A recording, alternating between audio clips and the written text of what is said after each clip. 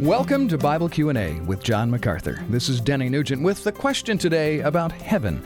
Browse a Christian bookstore, you'll probably find several books about people who claim they made a trip to heaven and returned, of course, to sell us their book about the experience. In 2 Corinthians 12, Paul tells of a man who visited the third heaven and saw things he couldn't even discuss. John, one of our listeners asked, who was Paul talking about there, and where exactly is the third heaven? First, a little reminder that the Bible says it's appointed unto men once to die, and after this, the judgment.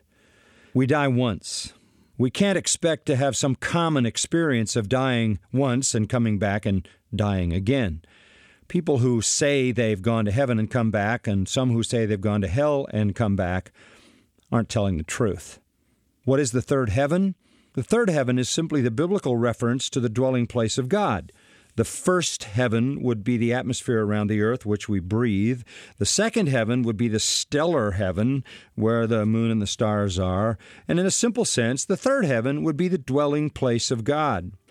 Now, Paul is the only person in the New Testament who was taken to the third heaven. But he doesn't even know in what way he went there. He says, I don't know whether I was in the body or out of the body. This is tantamount to a vision like the prophets had in the Old Testament, such as Isaiah in Isaiah chapter 6. Paul is saying, I was caught up into the presence of God. I saw things too wonderful to behold, things that I can't even speak about. If somebody really did go to heaven, they would have the same experience as Paul. They would be unable to speak of what they saw. You're listening to Bible Q&A with John MacArthur. For more teaching from John's New Testament commentaries, go to MacArthurCommentaries.com.